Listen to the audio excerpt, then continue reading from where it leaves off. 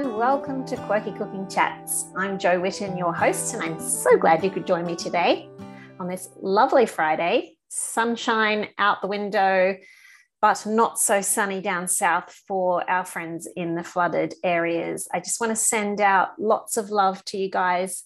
I know there's a lot of people really struggling with loss of homes and all sorts of difficulties at the moment. So I just wanted to mention that there is a GoFundMe to help raise money to make food and supply things that are needed for these people who've lost homes and livelihoods through the floods. You will find the link below. This is a trusted GoFundMe that is run by friends of mine down in the Mullumbimby Lismore area. They are chefs and restaurant owners who are making meals and finding food donations and other donations for people in need at this time. So if you are able to help, even with a couple of dollars, please click on the link below and have a look. All the details are there. All right, so we'll continue on to the podcast now. This podcast is going to be helpful, I think, for a lot of people, especially if you have some symptoms of endometriosis but are not really sure where to go from here, not sure if you do have endometriosis or how to deal with it if you have it, you need some support maybe, or you just want to learn more about it. It's really important for us to be aware of this disease because it is very, very prevalent in our society and people don't know about it. I didn't really know much about endometriosis up until a couple of years ago when a lady I work with told me about her experiences with endometriosis, and a young friend also who's really struggling with it. And it made me start to research how a healthy diet, a low inflammatory diet can be of benefit to people with endometriosis. So even though we didn't get into the diet so much in this podcast, I've shared some links below for you where Elise Comerford, the nutritionist that I work with, has done some videos about how to deal with the root cause, which is inflammation, how to really reduce the inflammation by working on your gut health, and also helping to improve the health of your liver and your digestion so that your body has a better balance with hormones and detox as well. All of these things help with reducing inflammation, which is going to help reduce symptoms. So if you have a look at the links below, you'll see those videos. In this podcast, Donna and I mostly talk about what it is, how to get the help you need if you have endometriosis, what the red flags are, the symptoms, the importance of support and awareness in our society and in our families, and how to support people, those people around you that are struggling with this very painful disease. Thank you so much, and I hope you get a lot out of this podcast. Scroll down to the links below if you would like to know more. Hi, Donna. Welcome to the show. Thank you so much for joining us today. We are going to talk all about endometriosis because it is Endometriosis Awareness Month. So could you tell us a little bit about your story before we begin? Thanks for having me on your show, Jo. My name's Donna Ciccia. I'm a co-founder and director of Endometriosis Australia, a not-for-profit organisation that raises awareness and helps educate people around all the beings of endometriosis, all the things that it affects in someone's life, and also raising awareness so people understand what it is. We also raise funds for endometriosis research. So it's really important because there is very, very limited funding for endometriosis research. I think a lot of people don't really know what endometriosis is. I didn't up to probably a year or two ago. I sort of knew it was something to do with a bit of like painful periods or something, but that's about all I knew. So could you give us an explanation of what it actually is? Sure.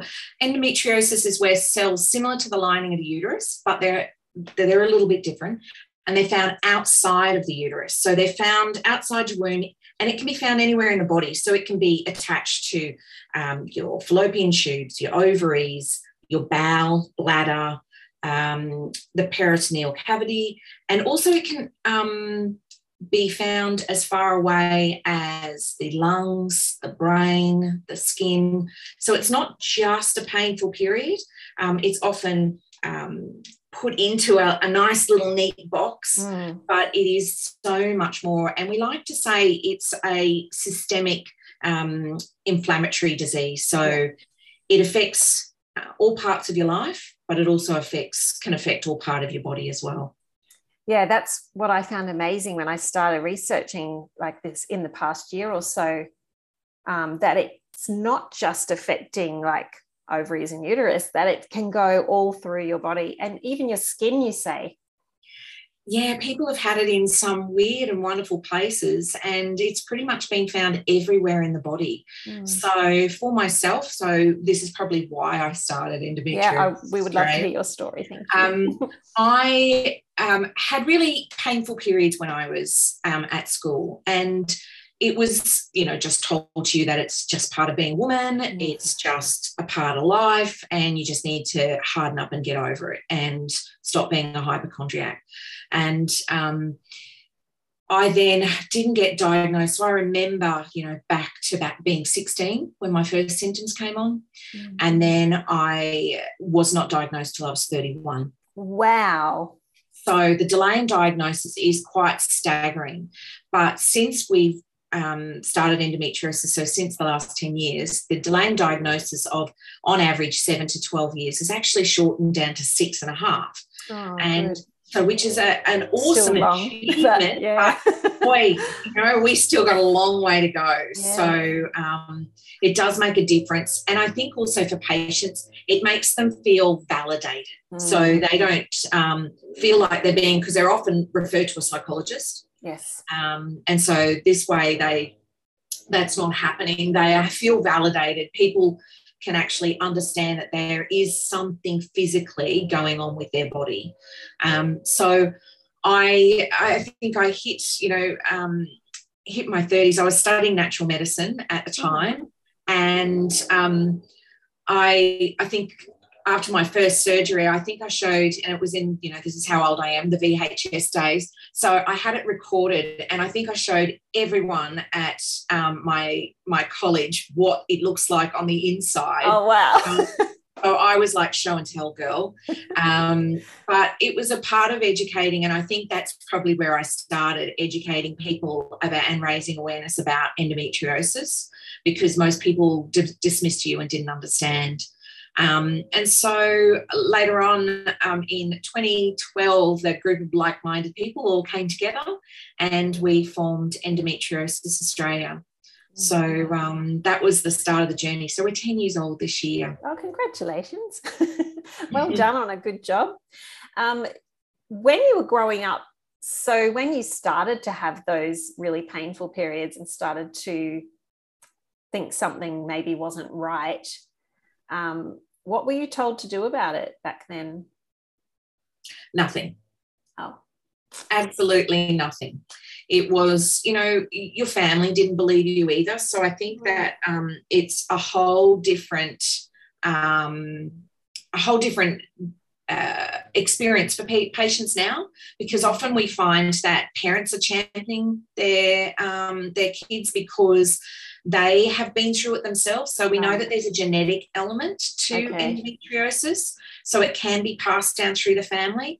We haven't quite identified, doesn't seem to be one gene, it seems to be a cluster and not the same. So there's a lot, again, we need more funding for research to find out what causes endometriosis and what we can do to have better treatments for it or management for patients. But yeah, obviously for years I didn't do anything, didn't know to do anything. I thought it was normal. I thought that's what it was supposed to be like.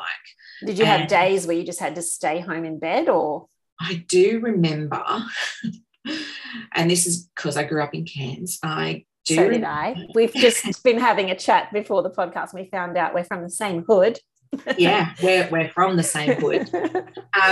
And I remember, I went to Cairns High and in year 11 and 12, and I remember having to ride my bike to my grandmother's place in West Court area because I was so sick and so painful, but I still had to ride a bike. Oh, so, my goodness. I know. So the things you do when you just need to, you just need help. And, so whilst it's an awful experience, I think that it's got better for kids coming through now. There's a lot more awareness. It's not perfect by any means. We've still got so far to go. But, it's a start. And there's more support thanks to you guys. And well, I hope so. The awareness. I hope there's more support and understanding. I've met a couple of people with endometriosis that I know of, and it amazes me what they go through and what they live with every day and how they keep going. Like, I guess you do what you got to do, but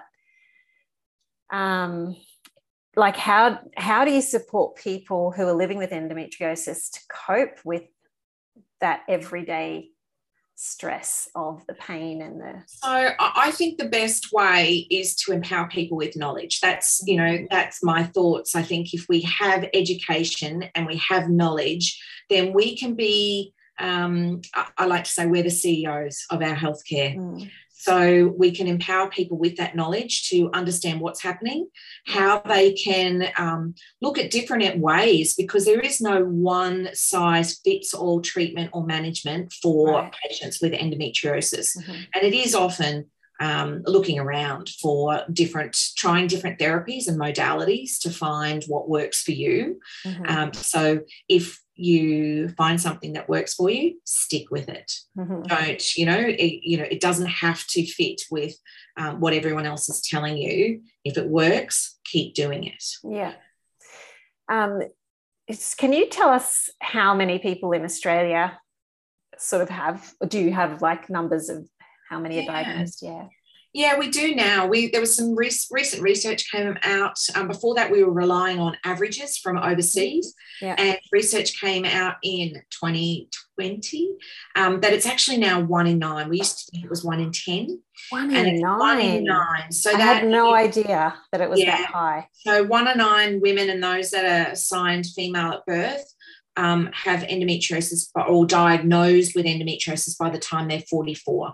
And so a lot of that's to do with that delay in diagnosis as well, but 1 in 9. So it can start as young as teenagers. So it can start from the time of your first period, or even you can have an inkling before your first period. So it starts, and it's a long time to live with endometriosis. If you think you're living in this it's a chronic condition that goes for your whole, lifetime, Nellie. So you have to come up with some sort of plan. And some people have super, super severe disease and no symptoms. Or they can have very mild disease and severe symptoms. So there is so many anomalies with this disease, and we're still trying to find out, are there subsets of disease within the umbrella endometriosis? We don't know that either. Like, there's different types of breast cancer and different types of ovarian cancer. Is there different types of endometriosis? Well, if it's spreading to different parts of the body, then I guess it's going to show up differently for different people. Yeah, symptoms present differently for different people. So a little bit back to my story. I originally was diagnosed with stage 3 endometriosis, and whilst I did have pain, but my pain was not really equivalent to the extent of my disease, and it had progressed later on in life, and I was diagnosed with stage 4, and I had to have a liver resection because I had endometriosis in my liver. What does that mean exactly? So there was lesions of endometriosis in the liver, and the upside of that is that the liver regrows. So it's a lovely organ. So you can take a lobe off, and you can still, but it is still like nearly like a liver transplant. Right. Idea, you have those really skilled surgeons that come in to do those resectioning of your liver. I've also been diagnosed with endometriosis in the diaphragm. So that's right up underneath your lungs. It's a very fine muscle, I think it is termed as, but it is. So I've got endometriosis in the diaphragm with adhesions up to the pericardium, which is the heart, the lining around the heart. Wow. So those symptoms present completely different to period pain. Yeah. So it is all about listening to your body and being able to note down your symptoms. You know, your disease is unique to you, and find the right people around you, practitioners, carers that understand what's the best treatment and management course for you. One thing I heard recommended was if you've got, you know, period pain and it's not bearable and you have to take medication, then you need to get that checked because that's not normal. And to take a diary and note down, you know, all your symptoms over a, you know, period of time so that you can see when you're feeling that pain and how bad it is, so you can take that to your doctor. Is that what you would recommend? Yeah, I think, you know, charting your experience is not a bad thing, and there's great apps, so you don't have to go back to old school paper and pen. I'd probably go old school, but you know there are apps, and my daughters use an app. Yeah, and there's a newer one from overseas coming out, being launched, and it'll also, so if you go to, like, say, your acupuncturist, it'll remind you that you did that and it helped last time. So wow, what's this app called? Well, I'm not going to advertise. Oh, you're not supposed to say. Okay. No, I probably won't advertise. Have a look, guys. Yeah, have a look. But if you know, there are different ones out there.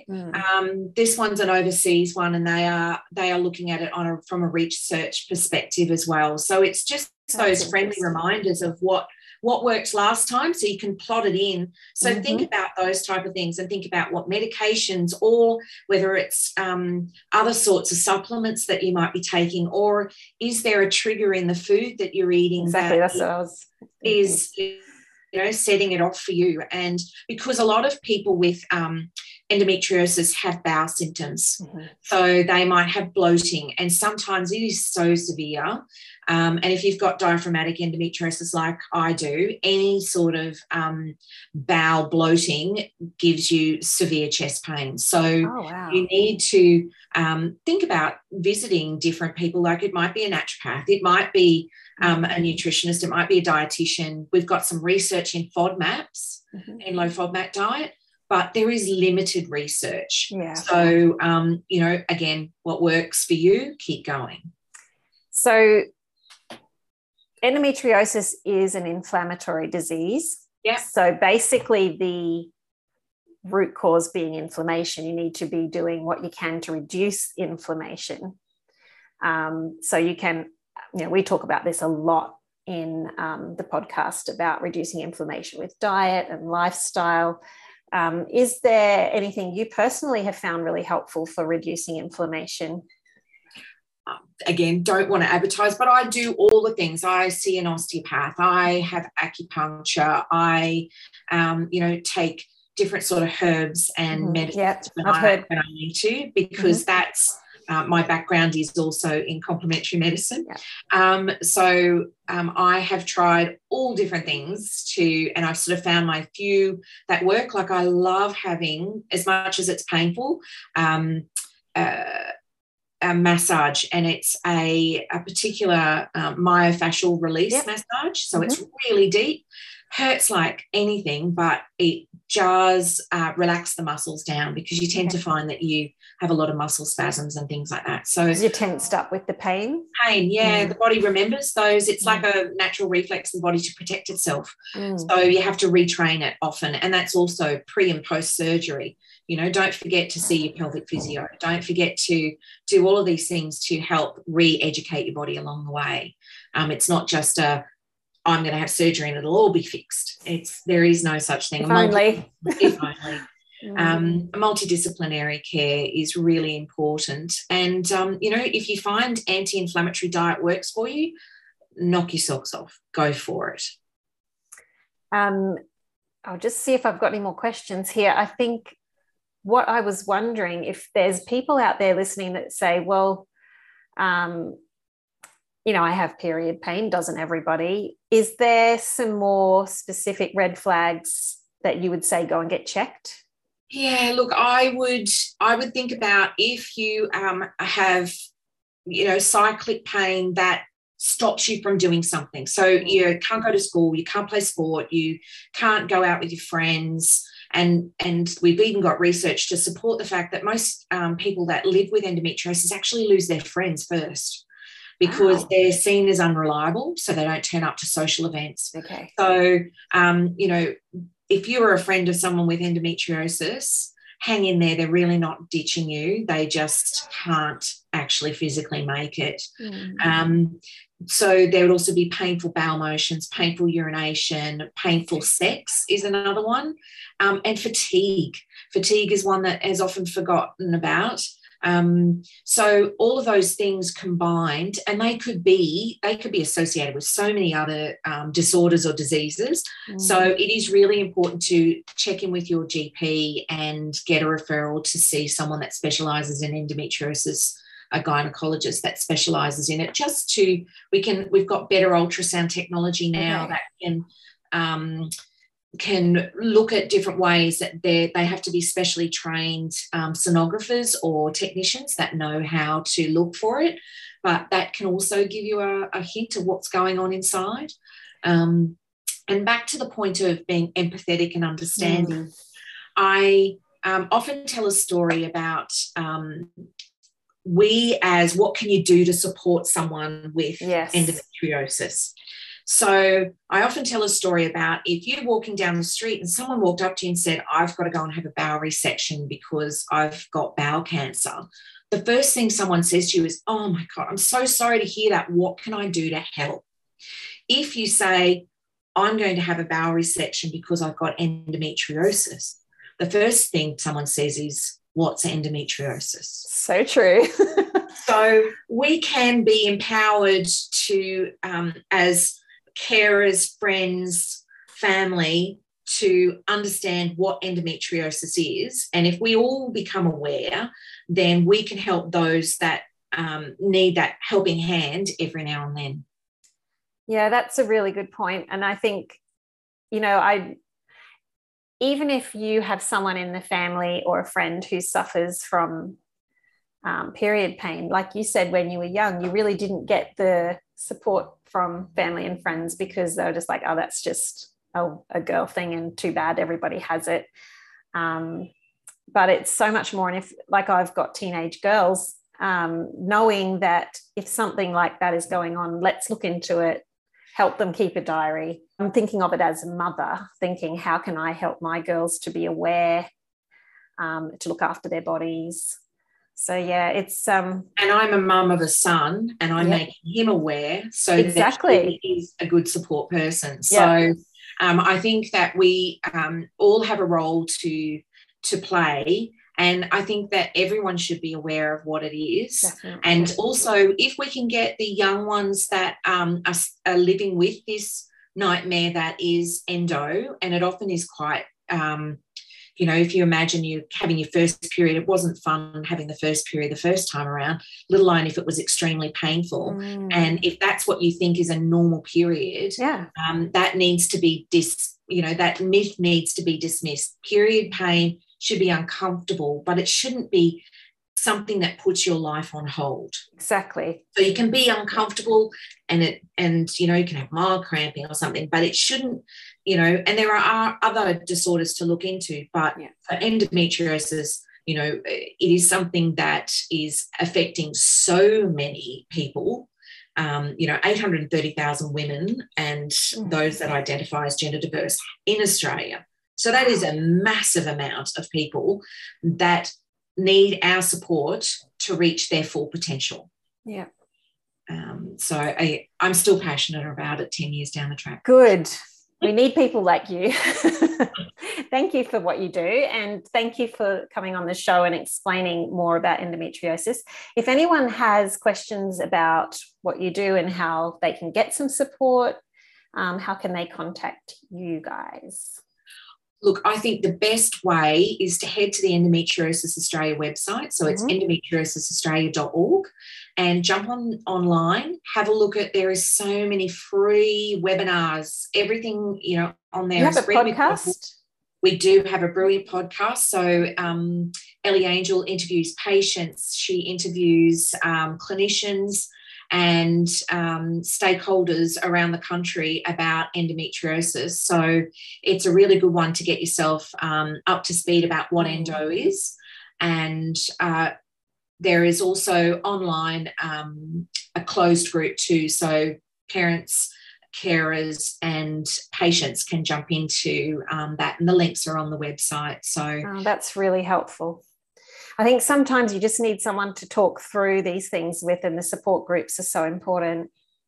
Yeah, and knowing you're not alone, because that has been, I think, was my biggest thing. Is I went to school with someone for 2 years, and then we met up at a school reunion 30 years later, and she told me she had endo, and I had no idea. We were in class every day together. We just never talked about it, and she missed a lot of school, not just a little bit, but she was always never there. Now I know why she was never there. Right. So, if you're having to miss school, that is definitely a red flag. And I'm glad things have changed, but I'm now doing my master's in research because I want to find out more and help more people that live with endo every day. Oh, that's great. I will put the links below for those of you who are listening on the podcast or watching on YouTube. Scroll down, check the links, and have a look at the website, and maybe have a look at the podcast and have a listen to some of those great stories and the help that you'll get there. Thank you so much, Donna, for coming on the show. You're welcome. Really appreciate it.